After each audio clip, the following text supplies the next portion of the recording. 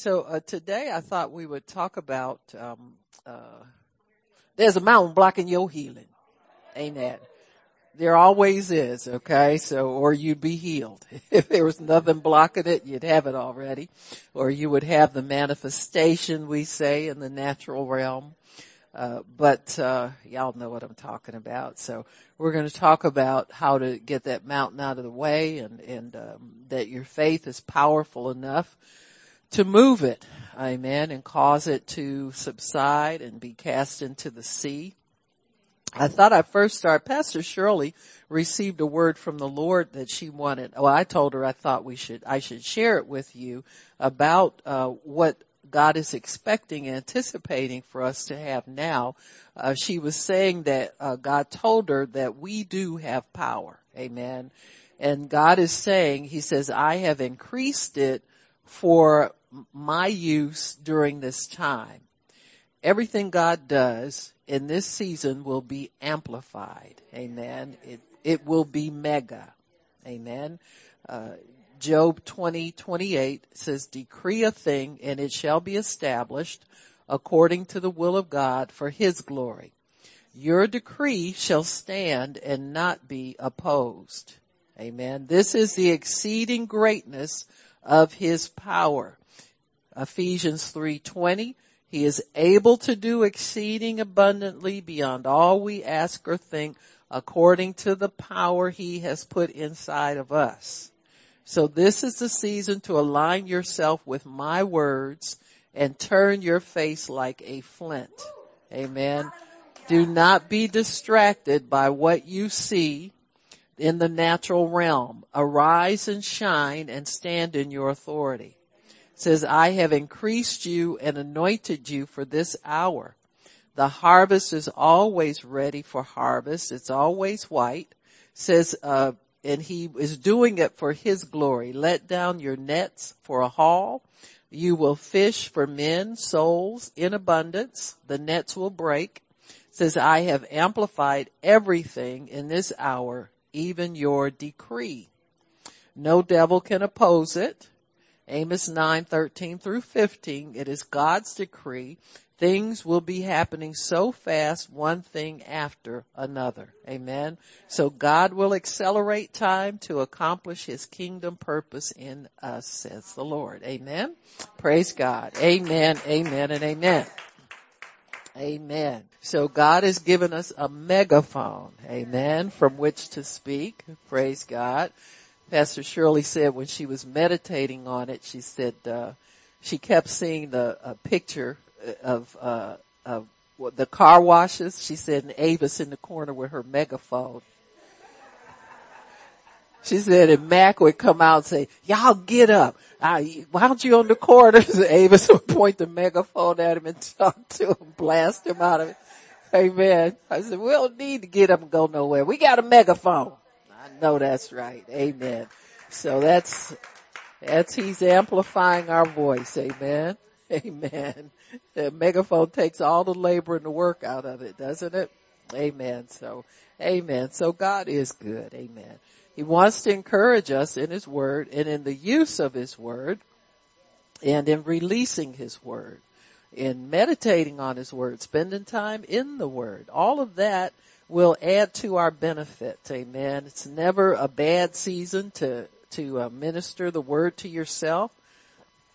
Meditate on it and stay confident in it. Amen. This is what we need to do, is not be so lax and so casual about the power of God's word. We really do have to remain confident in the fact that we will see the goodness of the Lord. Amen. You will see that thing that you're praying for.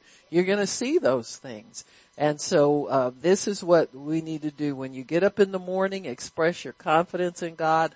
When you go to bed at night, express your confidence in God and thank Him for that you will see the goodness of God. God, tomorrow morning when I wake up, I will see your goodness.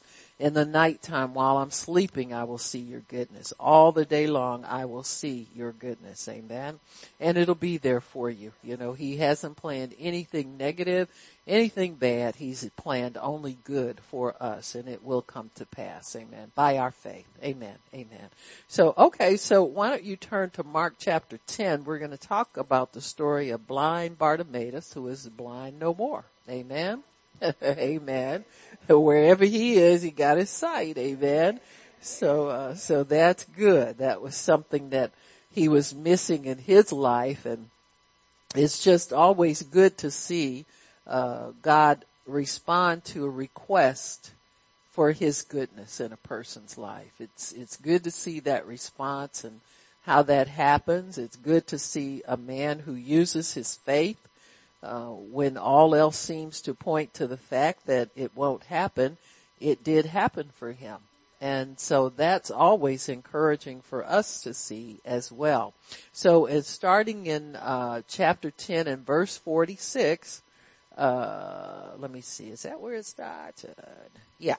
And they came to Jericho, and he went out of Jericho with his disciples and a great number of people. Blind Bartimaeus, the son of Timaeus, sat by the highway side begging. And when he heard that it was Jesus of Nazareth, he began to cry out and say, Jesus, thou son of David, have mercy on me.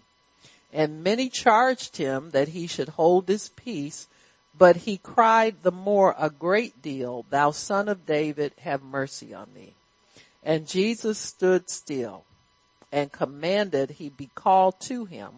And they called the blind man, saying to him, be of good cheer, arise, he's calling you.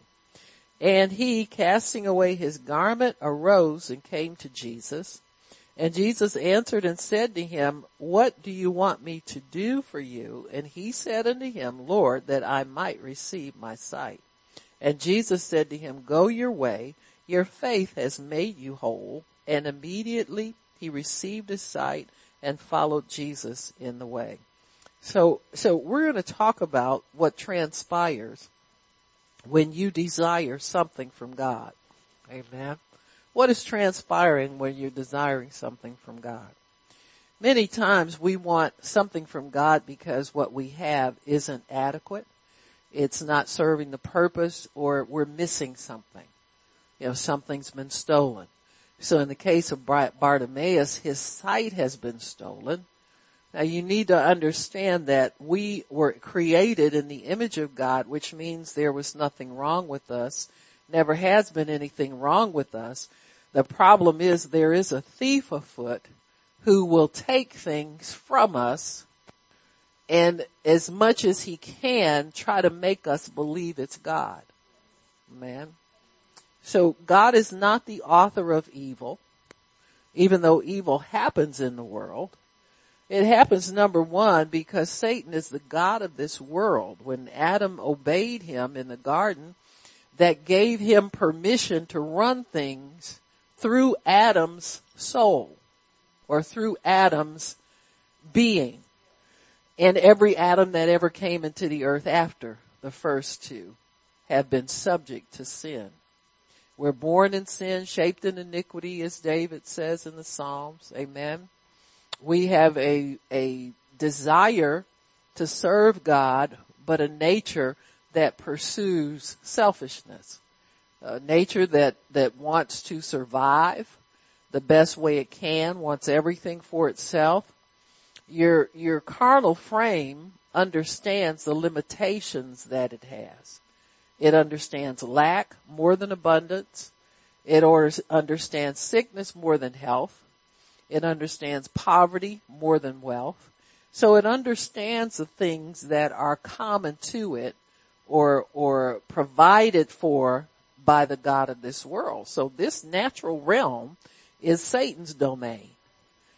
He wants it, he has it looking good to us based on our mentality of lack anyway. So the little bit that he throws you, the little crumb he throws you looks like something wonderful because you just expect lack anyway. Your soul expects that. That's what the fallen nature does. It expects, that's like, for instance, you go to somebody and you tell them you're healed and you obviously have some kind of ailment. Well, they'll challenge you based on what they think is normal, and they see you as normal to this realm, so they'll argue you that because you say something other than what's common to them and what's ordinary in this realm, that there's something wrong with you. Huh?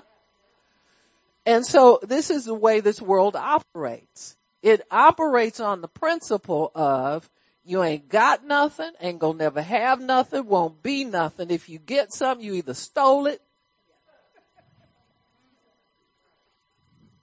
and you got it from God. And you know your life is blessed of God.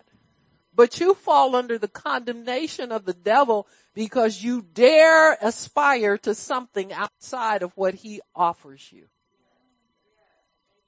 which is just to steal, kill, and destroy. And the more you serve him, the more he steals. That's how we come to Christ. We just run out. You run out of stuff, you run out of joy, you run out of purpose, you run out of desire to do anything, you just run out. And you begin to question, is this all there is to this life for me to live like this and work hard and struggle and continue to run out? And that's when most of us find Christ. I mean, if you're sincere and you keep seeking, because there's once that light of there's something else out there comes to you, that never goes away until it's fulfilled. Amen. That's God speaking to you to come on over to my side. Huh? There is something more. There is abundance. There is life outside of the life that you have known all your life. There's something else. And so once we're enlightened like that, and we follow up on that enlightenment, we follow that little glimmer of hope, that little glimmer of light, it will lead us to the kingdom of heaven. Amen. It'll lead us to God.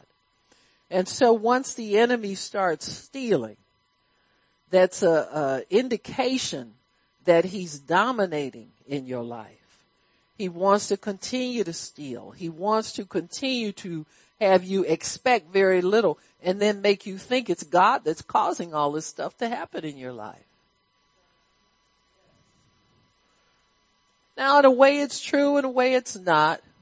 Whatever God does, God can reverse. You know, people will argue back and forth. Well, God doesn't give you sickness, and he don't have no sickness to give nobody. You know, I know one thing, God is all powerful.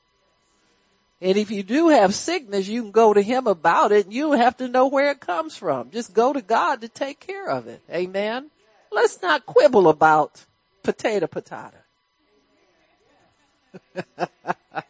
It's another trick of the devil to keep you quibbling about where something came from. Remember who sinned, him or his parents, that he was born, yada yada. Huh? When God pronounces something, it's pronounced. Well, he told Hezekiah, he said, pack your stuff, you get ready to leave up all out of here. He said, you will surely die. Surely die. Surely die. And what did Hezekiah did? He petitioned for his life. Amen. So I don't care what it is that's transpired in your life, you can petition for your life from God. Amen. You go to God, you can get every curse broken. You can get everything stolen, returned. You can get everything come back to you because he's Almighty God. And he's a merciful God. His mercy is the biggest part of him. The Bible says his mercy is everlasting. Amen. I mean, it stretches from beyond to beyond. It's everlasting. So the biggest part of God is his mercy. It's not his judgment. It's not him wanting to curse anybody. It's not him wanting to do anything. The curse came upon us for our own good. So we wouldn't live eternally in sin. Even the curse had mercy in it, folks. Come on now.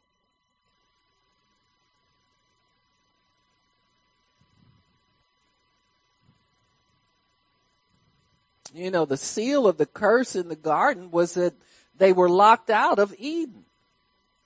Eden was where everything that was everlasting was.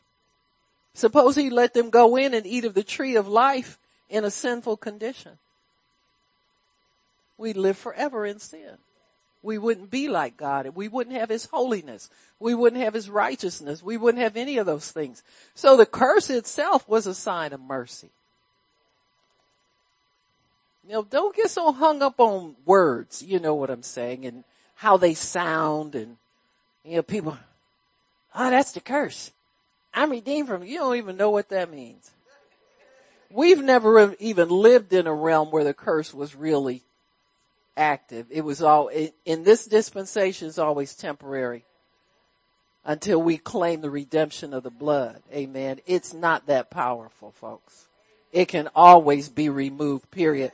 Now, if you were an Israelite, you'd have to wait 70 years before Jubilee came and you could get freed up from some stuff. Or many times you'd have to wait 10 generations for that curse to wear off.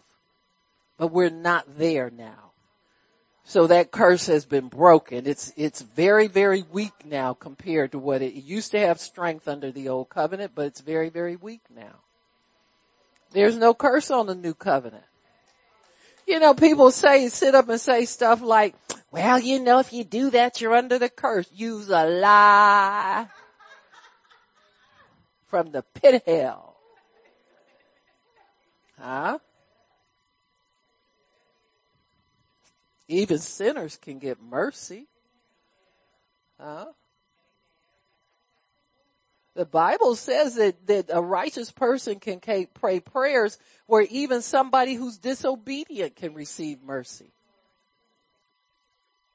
How you think Baybra and Man and all them selling drugs and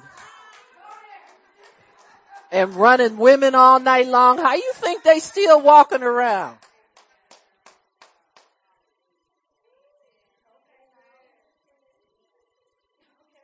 There's great mercy out here.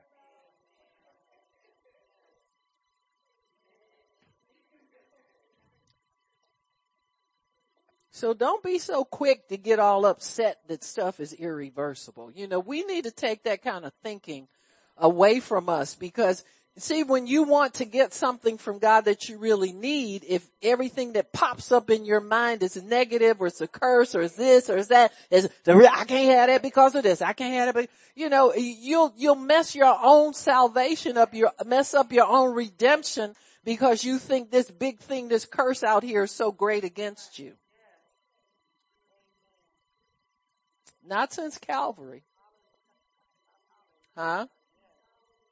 Not since the cross. You find out how to bow down at the foot of the cross and pour your heart out just like Hezekiah did. He said, God, if you kill me, do you know, well, who's going to be here to worship you? Who's going to be here to praise you? Who's going to be here to... That's my job. And I intend to stay here and do my job. Huh? I'm serious. You can always plead your own case. Amen. God, I know I messed up. And I'm almost scared to live every day for fear of messing up again. Ever been there? Amen. Huh?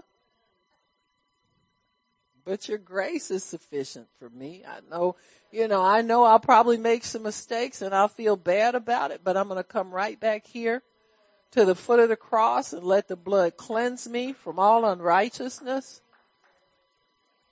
and get up and start all over again. Amen. Or could get up and continue on from where you left off before you got derailed. Amen. Let's keep moving.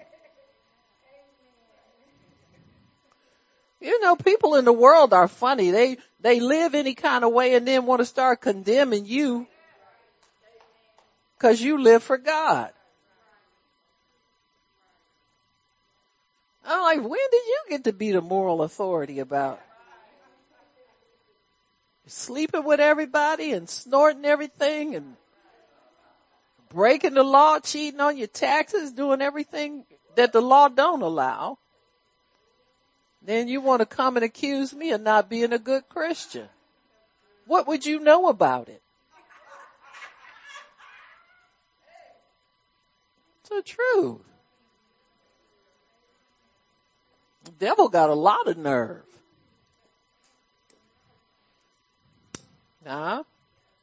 He'll steal your health and then blame it on your bad living that he enticed you to do.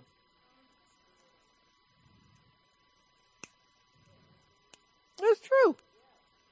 Said, girl, you know you can go on and smoke that.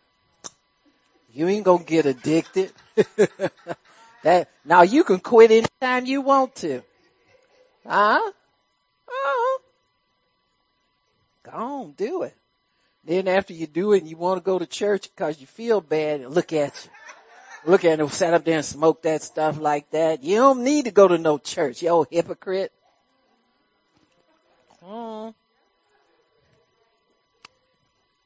Stay home with me. Don't go nowhere. Call your girlfriend and get some more to smoke. Get you a bigger blunt this time.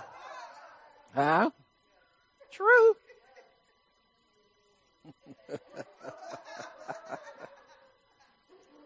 True that. So this is the enemy's work. This is how he operates. He's the accuser of the brethren. Amen. Likes to accuse people day and night. Another man's sin is not your business. We're told to judge ourselves, not each other. We're going to learn how to mind our own business. God is going to see to it. He's going to see to it. So here's Jesus coming out of the city of Jericho. Now Jericho has an interesting history. It was one of the first, it was the first, after the crossing of the Jordan, I will say this. It was the first battle, place of battle for Israel. That was the first city that they were taking over as children of God.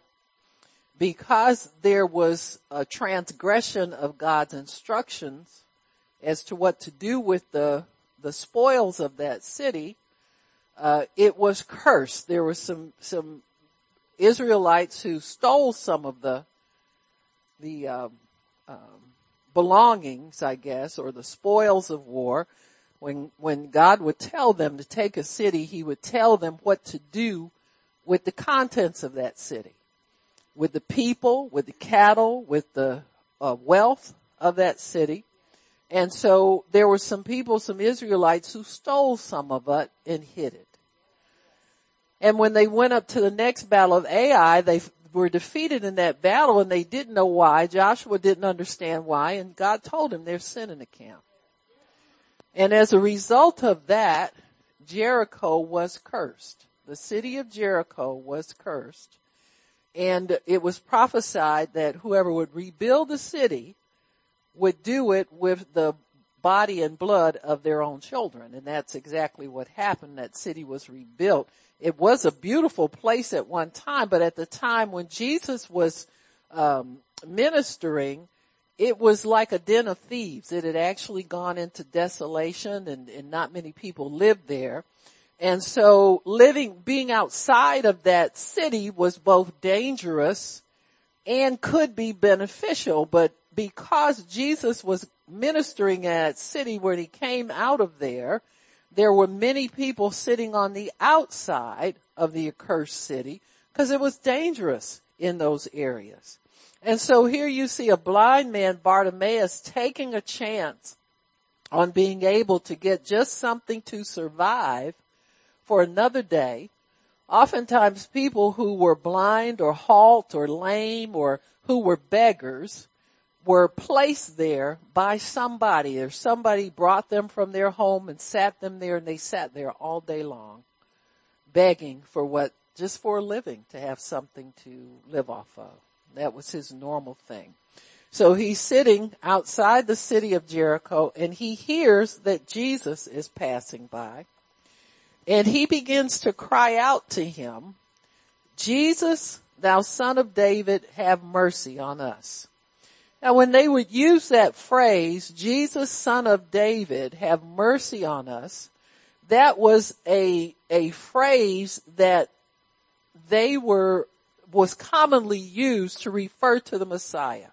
The Messiah would come from the line of David, and he would be the one who would save Israel, would redeem them. All those great promises that came would come through the son of David.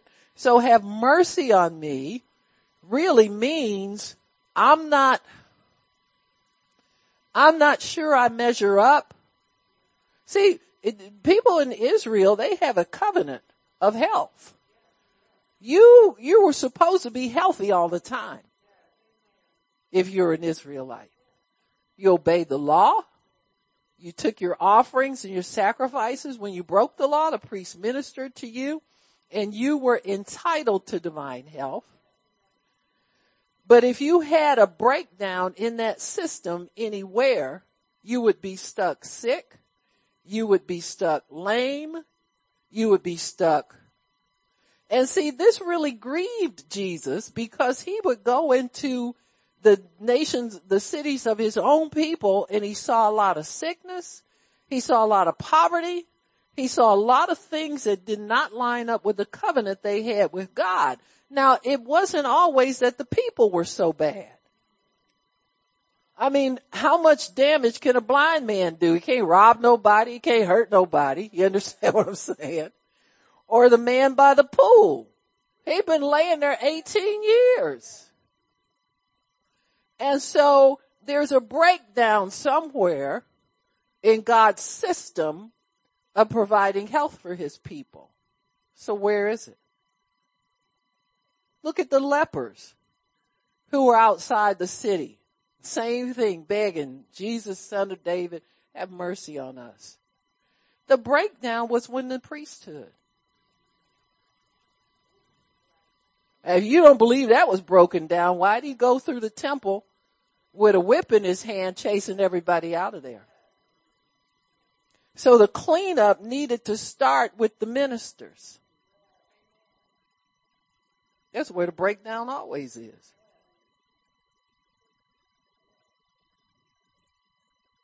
Oh, Pastor Bart, you shouldn't talk about people. I didn't name no names, but y'all know exactly who they are. You wouldn't have been upset about that. But you got people that don't even pray for the sick, collect big offerings, and live in big mansions. And ain't got one person healed yet.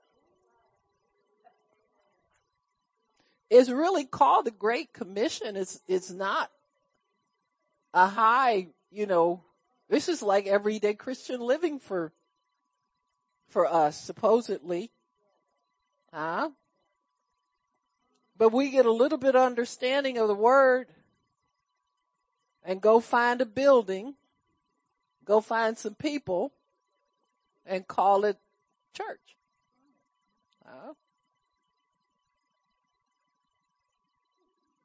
See, we haven't been sitting home for 3 months for nothing.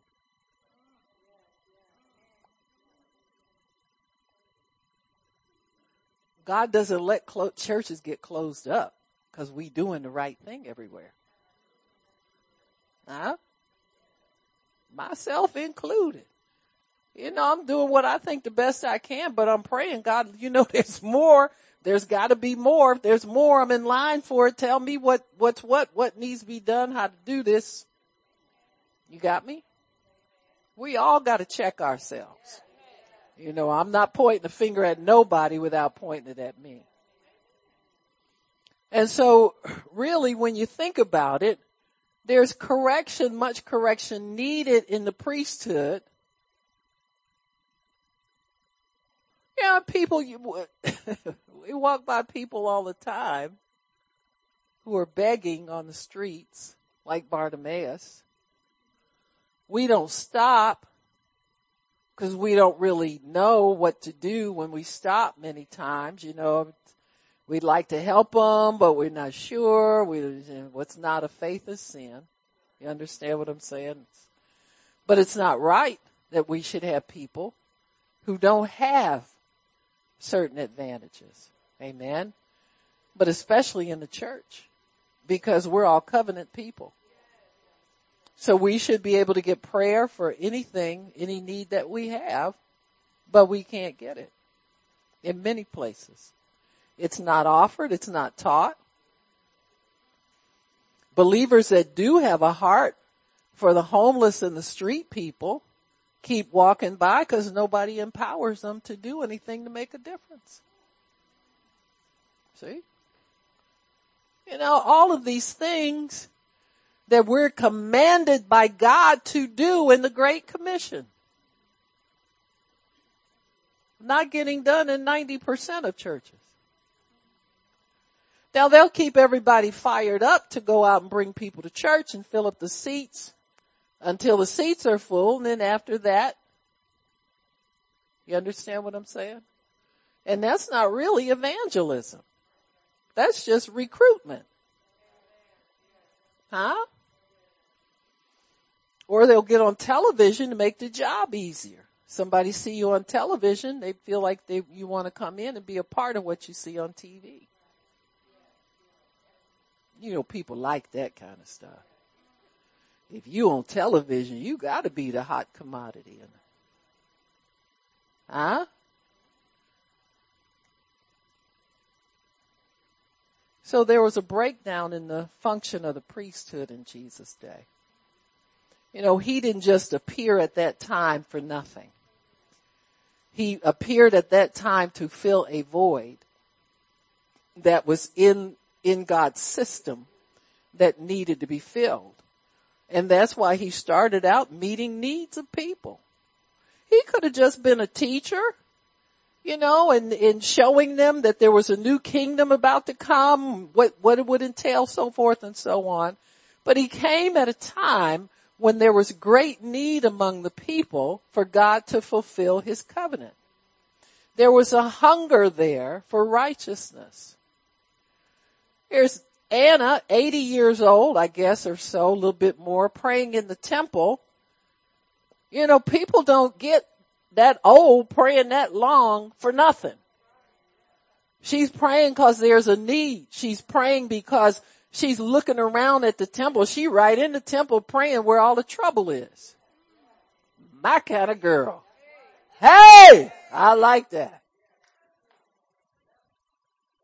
You'll go somewhere and hide in a corner. She probably over there. Oh Lord, change this place. Clean this place out. And Jesus shows up with a whip. She probably sitting up there, woo! Hallelujah! Let's do that again. Huh? So there's a breakdown. Amen. Whenever there's a breakdown, God comes with a fix up. Amen. So he's coming to fix us up again, folks, whether you like it or not, whether you think it's true or not. Well, I listen to brother so-and-so preaching. I like him. That's all good. I tell you not to like nobody. You know, people just keep your little binky. I don't care. And your blanket too, and your blankie too. Your binky and your blankie. But I know this much. When God saved you, he put his power in you for a reason. There are people we walk past all the time that need to be touched by the power of God. Amen. And God's directing us to fulfill that and fill up this void of love and power in the earth so that he can get some work done. Amen. So in Jericho, because it's an accursed place, there's probably not much that can be done there. There is a story, I think that young man Jesus had to touch him twice. I think he was inside the city of Jericho, if I'm not mistaken. He brought him outside of the city in order to pray for him, for the blindness to go. And when Jesus asked him if he saw anything after the first time he prayed for him, he said, I see men as trees moving. So he got a little bit of sight, a little bit of light came in, but it was still blurred. So Jesus had to pray for him again.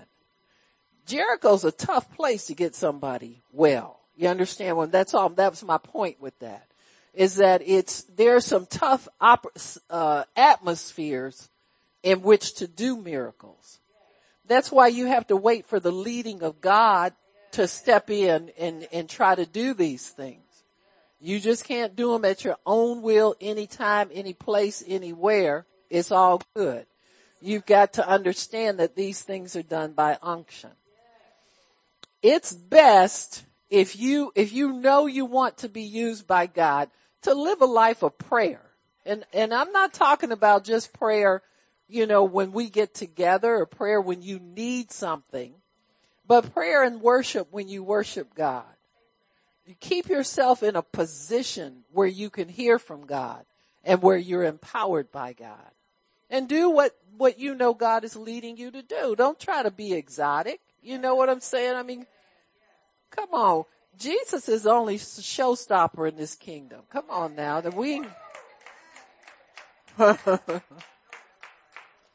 We get all wound up about all this kind of stuff and all this, it's like, Jesus was talking about the guy that had the servants that did what he told them to do. And he said, when that servant comes in from working all day, do you think the master's supposed to sit down and wash his feet and all that kind of stuff and cater to him? He said, no, he's just doing what I told him to do. You don't get no big patty on the back and you all this and all that, doing what you're supposed to do.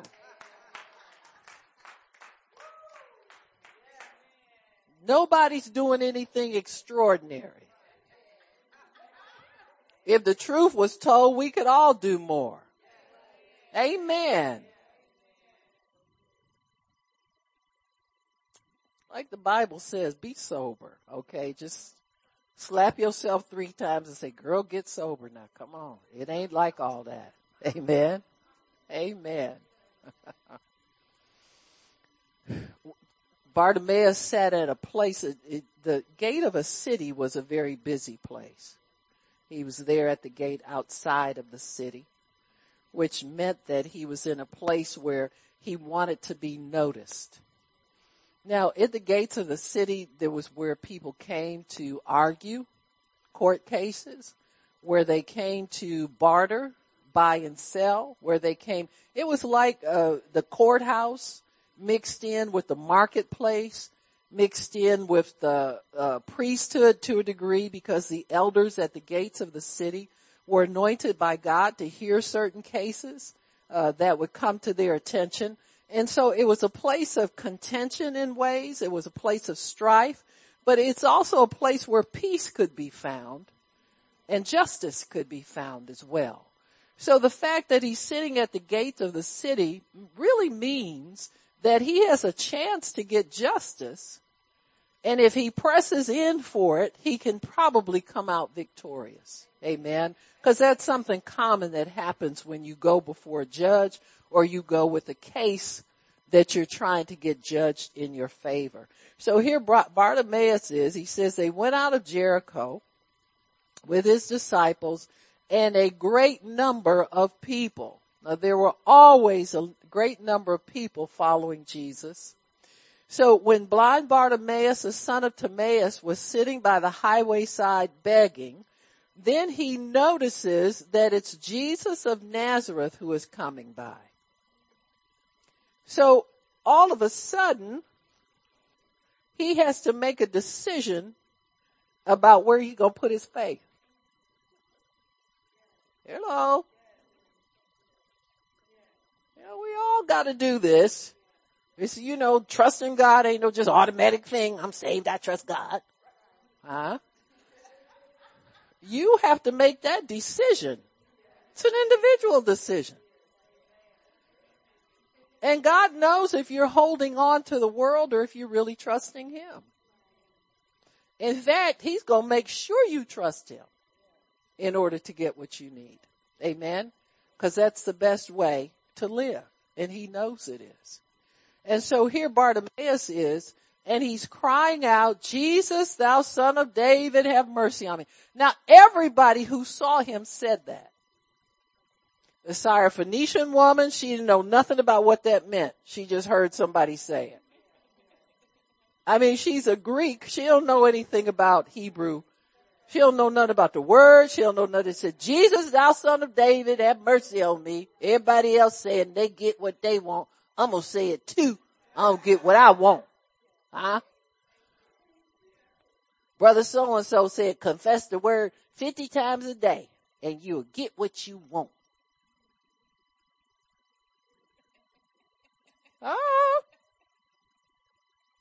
Now don't we do that? Instead of going to God and say, God, how do I get this? What do I do? We go with somebody's piece of paper. Some you just got in the mail because you sent them $5 15 years ago. You still on the mailing list. True that. They no more know your needs.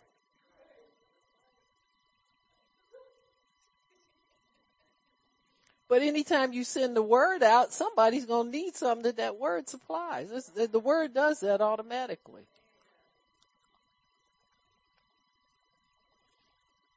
That phrase, son of David, meant different things to different people. To the Israelite, it meant thy kingdom come. It meant that the kingdom was come to them. Because the son of David was commonly known as the Messiah, who would come and do all things. His coming meant different things to different people.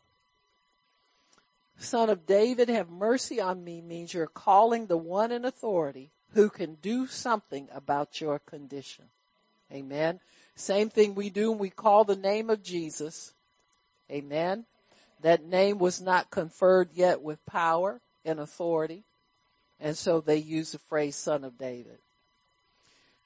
In calling on God, you need to call on him in the manner that you need him. When we call Jesus our healer, he heals. Don't be afraid to call on God for what you need. Amen. And be immediate in calling for him.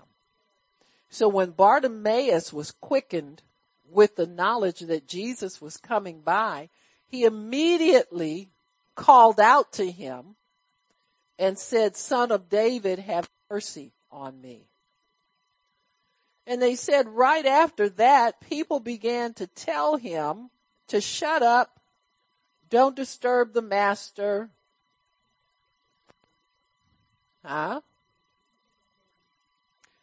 Herd mentality can kill you. You believe the wrong words from the right herd or the right words from the wrong herd, and it can kill you. It'll kill your faith. It'll kill your understanding.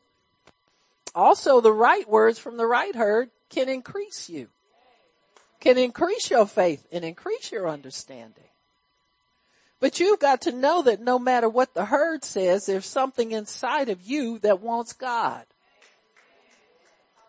And you have to let that thing prevail.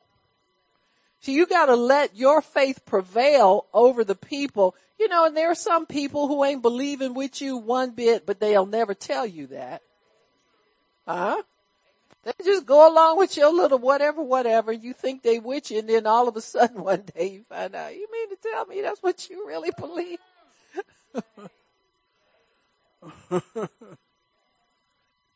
You need to say, when that happens, you need to say, glory. Finally found out the truth around here. My so-called buddy, bestie, whatever it is, ain't no more dug in there with me than nothing. Huh? But I love them anyway, but I ain't gonna follow what they do. Huh? So he began to cry out, verse 47, Jesus, son of David, have mercy on me.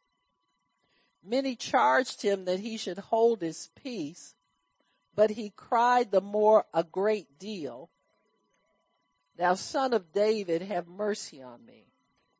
See, this is a point where you're either made or broken in what you want from God, especially health. Because many times you'll get this pressure. You know, the first time you look at something on your body, it's not right, and you say, well, I'm healed. Thank you, Jesus, for healing me. That thing will talk back to you. What you mean you healed? Don't you see me sitting up here looking at you ugly? Don't you know that if I can live here and I can stay here, I'm a ticking time bomb in your body? Don't you know if you don't take me serious and pamper me and get scared of me and go around telling people that I'm on here, that I could kill you? Huh? What did Jesus, wait, let me go back to, hold on a second. I'll find this for you. Oh, it's right next door. Cool. It's in Mark chapter 11. Go to Mark 11, right next door, same page. You don't have to go nowhere. Verse 20. No, verse 14. Verse 12. And on the morrow, when they were come to Bethany, he was hungry. And seeing a fig tree afar off, having leaves, he came, if perhaps he might find anything on it. When he came to it, he found nothing but leaves, for the time of figs was not yet. And Jesus answered. He answered. Answered what? That tree didn't talk. Yes, it did. It said, I ain't giving you no fruit. He answered and he said, well, you ain't going to live no more for nobody else either. Curse you. Huh? Now you going to tell me symptoms don't talk to us?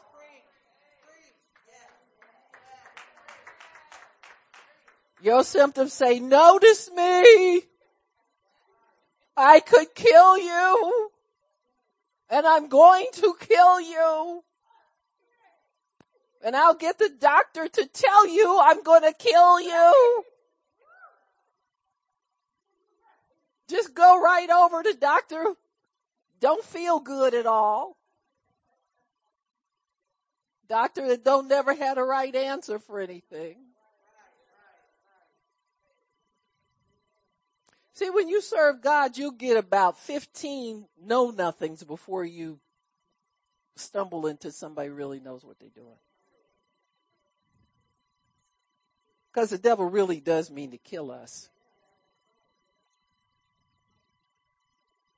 Huh? Sometimes it's simple things. Like all the people that thought they just had a flu and was going to ride it out.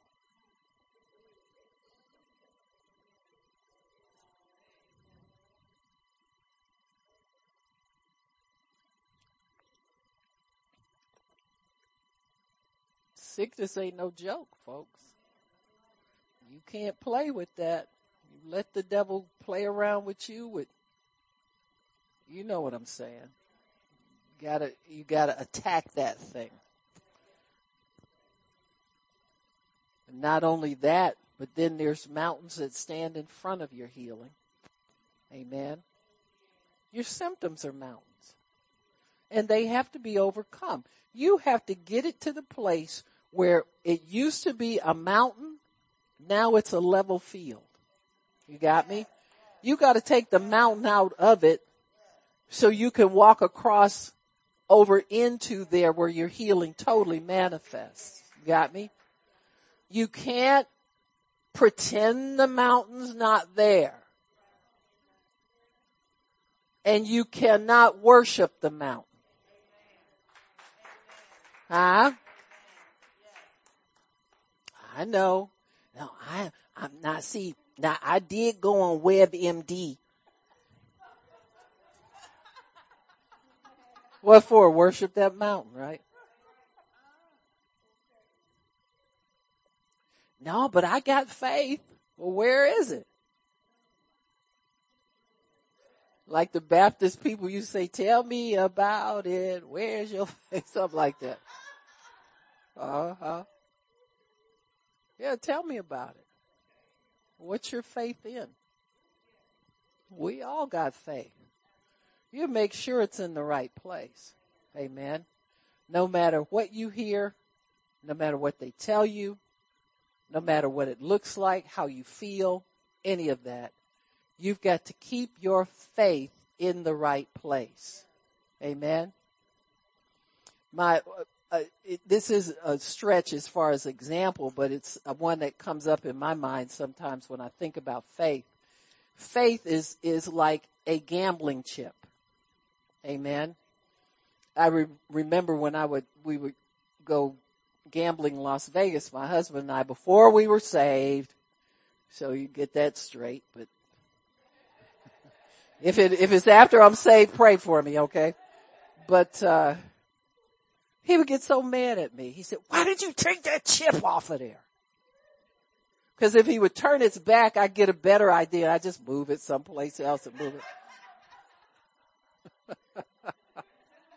Even what do they call those guys? Croupier, whatever. They're not dealers or with the cards. This was craps we didn't play roulette. That's a sucker's game. Just so you know. Not that you need to know, but just so you know. But, in craps, they would, take the stick and move it. And the little guy would look at me like, again, lady. When they start treating you bad, you made a, and my husband's expecting when that comes up, he's expecting a lot of money. He looks out and moved it. You know what I'm saying? Don't do your faith like that. Amen. Leave your faith where it's connected to God. Don't keep moving it around. I'm over in the doctor one time, then I'm over in God one time. Now you can go to the doctor, but don't put your faith there. You understand what I'm saying? Keep your faith in God. It works better that way. You keep him in charge of everything. And then pretty soon you won't need the doctor. You won't need medicine. You won't need any of it. But there are tons of things that stand in your way in opposition to the exercise of your faith. For Bartimaeus, it was a crowd. Group think. What does the group think about what you're doing? Huh? Now, if you're looking for people to pat you on the back when you go to serve God, I got another thought coming for you. Even the ones who are devout and devoted can't prop you up enough to let your faith work better for you. You got to work this yourself. Even with a prayer of agreement, I'm agreeing with you for the outcome that you're expecting by your faith.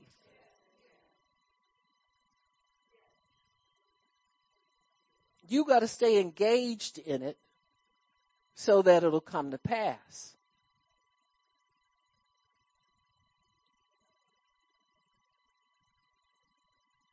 I remember praying with somebody, coming into agreement. They were going to be able to get a vehicle. They had an accident with their current vehicle, got a certain amount of cash money. They were going to get their next vehicle with that payout from that. Next thing I know, I come to church and they say, did you see my new vehicle? I said, what new vehicle? Oh, God brought that through for you. Well, they went and got something totally different. Got a note. You understand? Downhill from there. I was so mad. And the Lord told me, he said, now you calm down. He said, cause this is common in this kind of work. So you look girly, just. And I'm thinking, what is the prayer of agreement for? And God's like, you ain't feeling as bad as I do. I got to deal with this with everybody. You just dealing with one person. But think how many people go off and leave what God has for them. Huh? Because they can't handle the pressure. Get this, get that, get that, get that, get that, get that, get that. Look at this. The next shiny thing that the devil has out there for you. There's tons of them. Huh? There's tons of them. And see, many of us are not sold on God's best for us. We want the next shiny thing.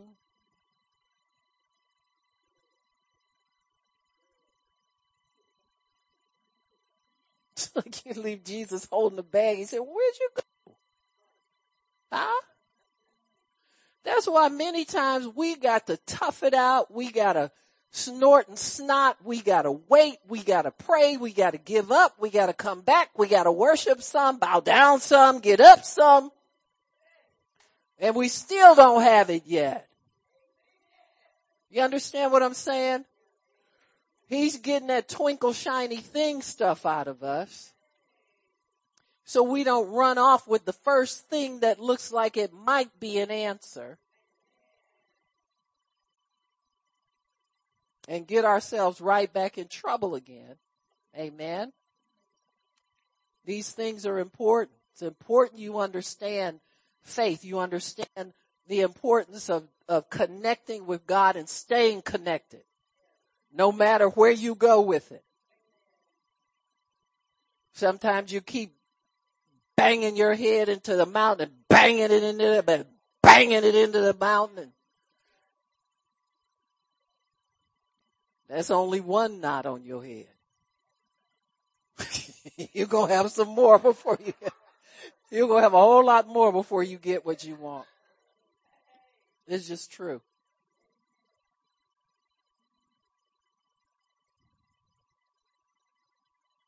Some things will come easier. That's so you don't get discouraged. I think God will allow you to have some things that you can just stand in faith for and not have to go through a lot of difficulty. But you're going to have to pay the price of faith for something, folks. You're going to have to pay the price of speaking that mountain, or that scripture wouldn't be in there. Now, if everything came instantly, we can rip that right out of the Bible. But that's where most of us live most of the time. Is speaking to the mountain and commanding it to move. If a blind man begging can do it, we can do it. Those people that were trampling down Bartimaeus, do you know how hard it is to live by somebody else's kindness, cast off, generosity? You can't afford to offend anybody. When you're a beggar, you can't afford to make enemies. You got to make everybody your friend.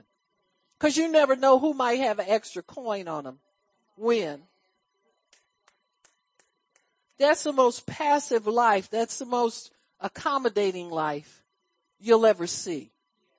Because they can't afford to rub anybody the wrong way. Anybody ever felt like that? You know,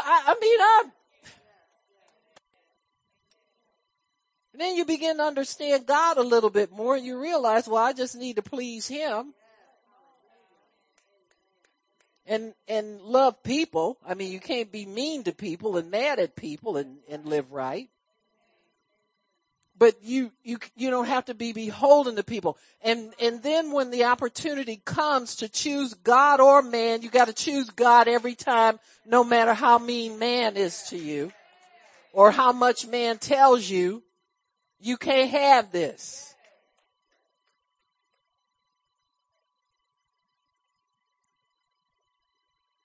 You know, religious people are just hateful. I mean, they like beating you away, and that's all it was sometimes around Jesus. Here, Pharisees, they said, oh, this guy's got a crowd. Let's get in the crowd and look like we got something too. I mean, that's what an entourage is. Huh?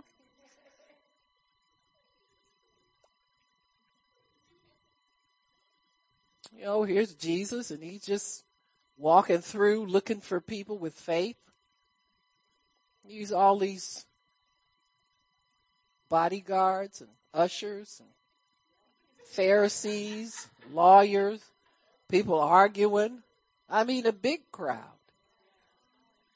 And his spirit is still strong enough to pick up the people who have faith. Amen. Your faith, if you express faith in God, it never goes unnoticed. It's always noticed by God. I don't care the goofiness around you, the nonsense around you. Look at the people who get healed or get saved in a church where there's nothing but religion. You ever wonder how that miracle happens? They just have a sincere heart in the wrong place at the right time.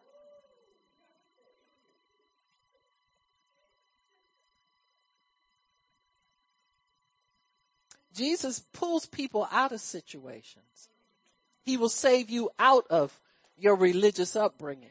He'll save you out of your church that never does anything. That young man that he gave sight to, and they kept drilling him about, well, how'd you receive your sight? Well, who was the man that told you? When did you get it? How'd you do it? Then went and quizzed his parents. And the parents dummied up because they didn't want to be thrown out the church. Huh? And Jesus went and found him and told him, go and sin no more. In other words, quit going to this dumb synagogue up in here. If you're going to keep your sight, now you got to.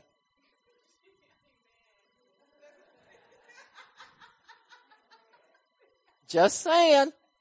That's how I read my Bible. I don't have it right here in front of me, but I have a pretty good memory for these kinds of things sometimes. You understand what I'm saying? It's your sin is embracing unbelief. Some people say, well, I pray in tongues, but I like my church. See? You just made your choice. Well, see, my kids are involved in shenanigans. Huh? They got a children's church. Yeah, coloring books until they're 40.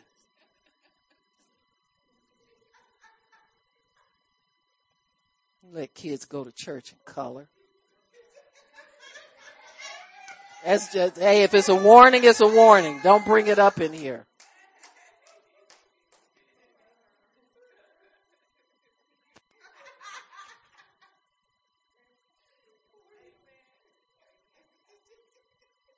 I remember when cell phones first came out. I used to have all the cell phones put in a box. Remember at the door when we have conference? I said, I'm not going to look at the tops of y'all head. Put them cell phones in a box over there.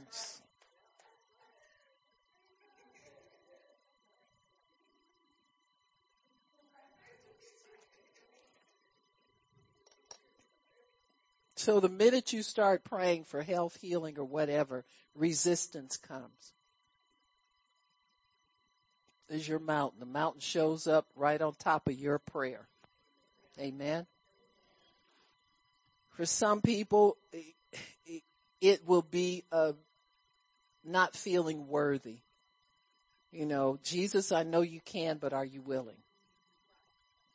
Sometimes we think we can say, do the best we can in the faith that we have and ask and believe we received it and then go away feeling like, well, it's going to take a long time because we set a time on it. Who told you? Huh? See, those are the resistances. Every day you get up, it's going to be something different. Because the devil never runs out of lies. He's the father of it. So the minute you bat one lie down, he make up another one. But have you considered this? Huh? Your best thing is not to consider what he's telling you to consider. The best way not to consider things is build yourself up more in the Word of God.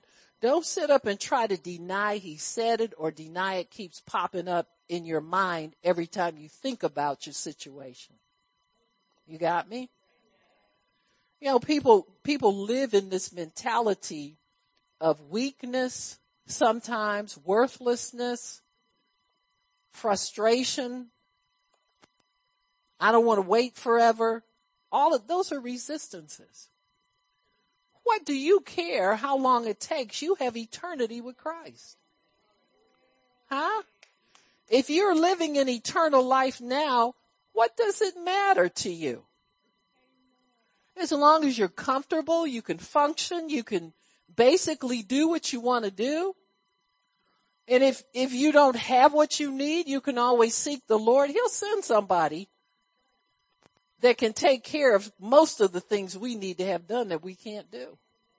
There aren't that many of them. And so if we have that degree of comfort, don't let that nagging symptom bug you. I'm going to say it again. Don't let that nagging symptom bug you.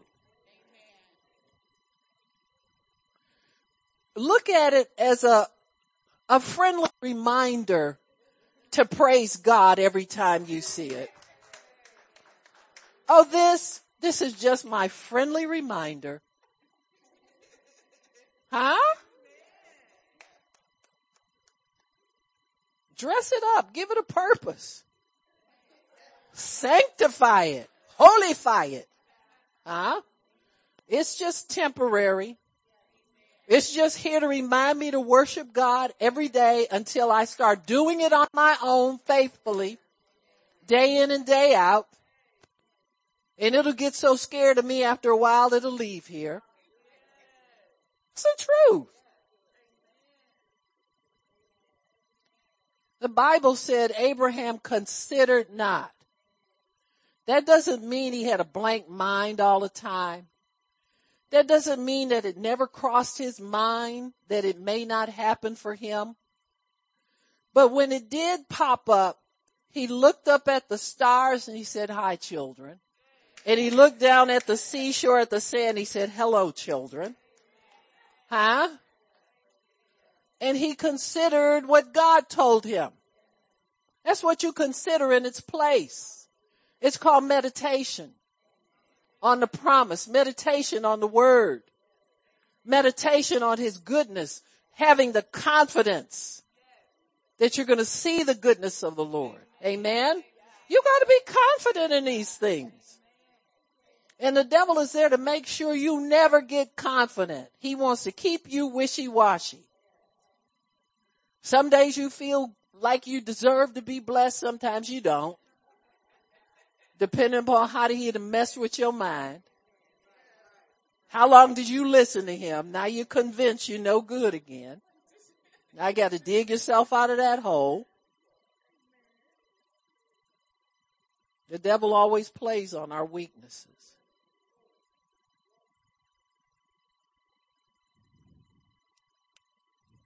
Identify your mountain. God, whenever I start wanting something, I get discouraged about it and I leave it alone because. Huh? Well, and some of us don't even need to get that deep. It's God, help me to stay focused on what you give me and not think it's me. See, what happens is instead of looking at faith, like God is no respecter of persons, but he is a respecter of faith. Faith has no color, no gender, it's a spirit. So when that spirit of faith comes up before God, he recognizes that as what he will honor and not that it came from you, O ye of little faith. O ye that thinks you so bad and so rotten and so this and so that you'll never get blessed.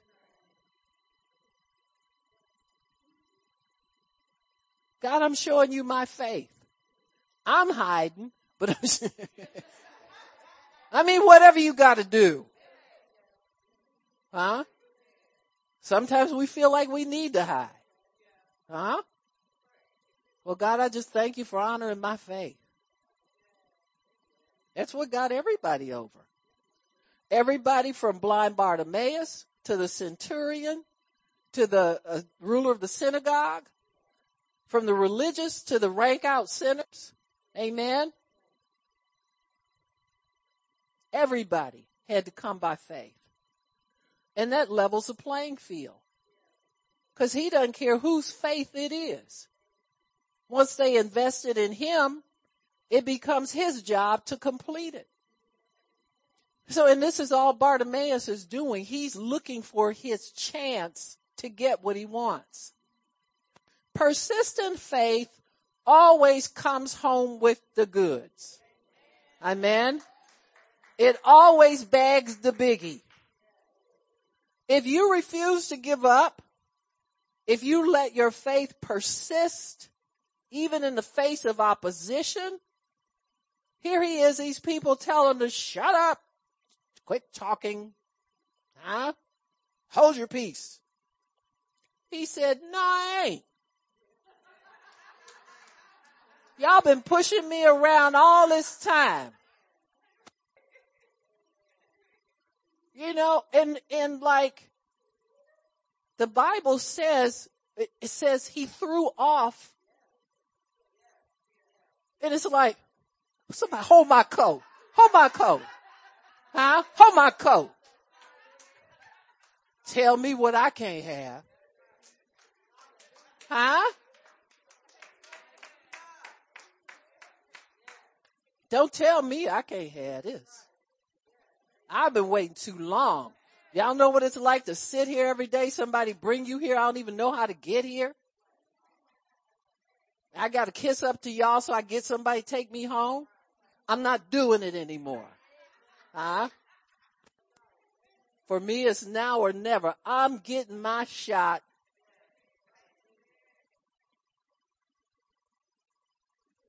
That kind of faith makes Jesus stand still and take notice.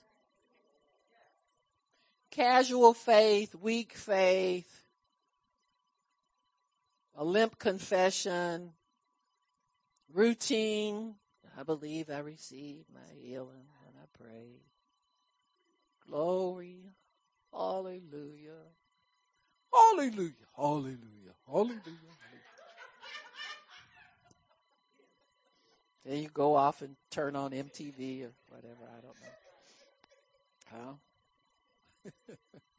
Empire ain't on no more. I don't keep up with stuff. Whatever. Huh? I remember when that was all the thing, even with Christians. Huh? So-called Christians on Facebook.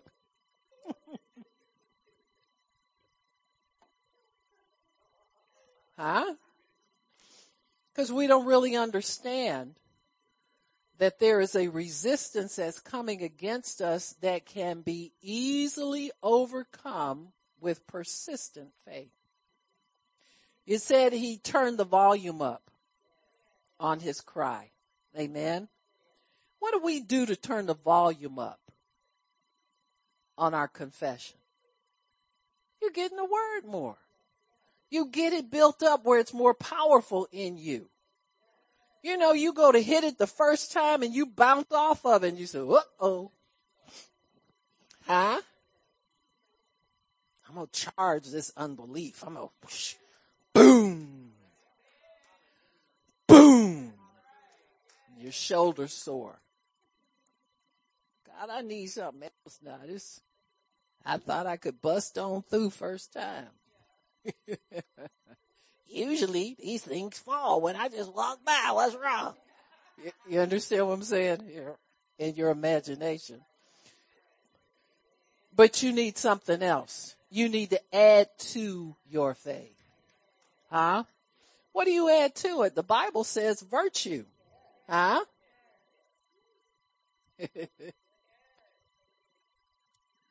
I remember when Magic Johnson was first diagnosed with AIDS. and he was telling people that he had received prayer. He wanted to thank all the people that were helping him. And he referred to his wife. He said, my wife Cookie, he said, she's stronger than 10 men I've ever met in my life. See, that's the report of faith. You see what I'm saying? That's virtue. See, weak faith quits when the husband mess up publicly. I mean, they're Christians. Huh? What you gonna do? You're gonna do the right thing before God. For better or for worse, right? Nobody ever knows how much worse can get.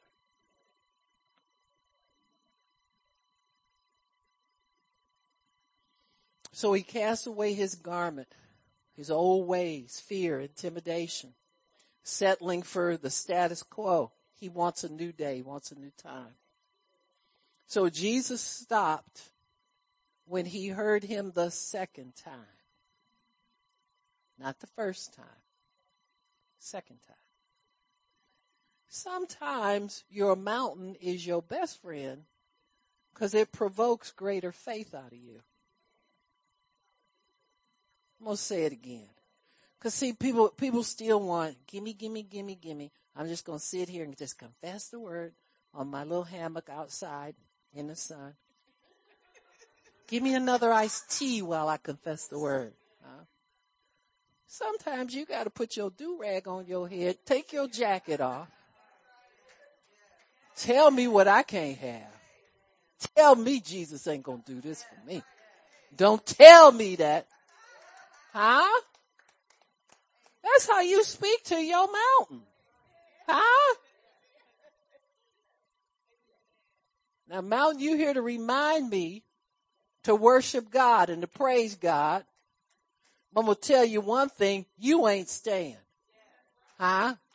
You are not staying. You got to get up out of here. Because I'm going to praise him right now in your face. And I'm going to keep prophesying to you to leave. Amen. My mouth has got a megaphone on it. The volume's been amplified. It's been turned up. So when you talk to that mountain, that thing will leave.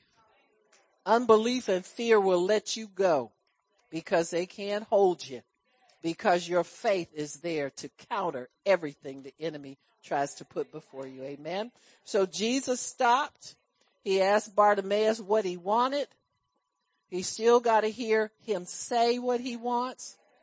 Because for all Jesus knew he wanted money. That's happened to me when I prayed for sick people.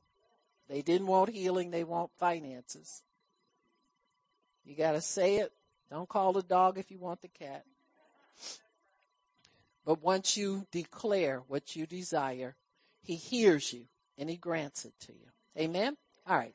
Father, we thank you for your word and thank you for understanding. Thank you for goodness and mercy.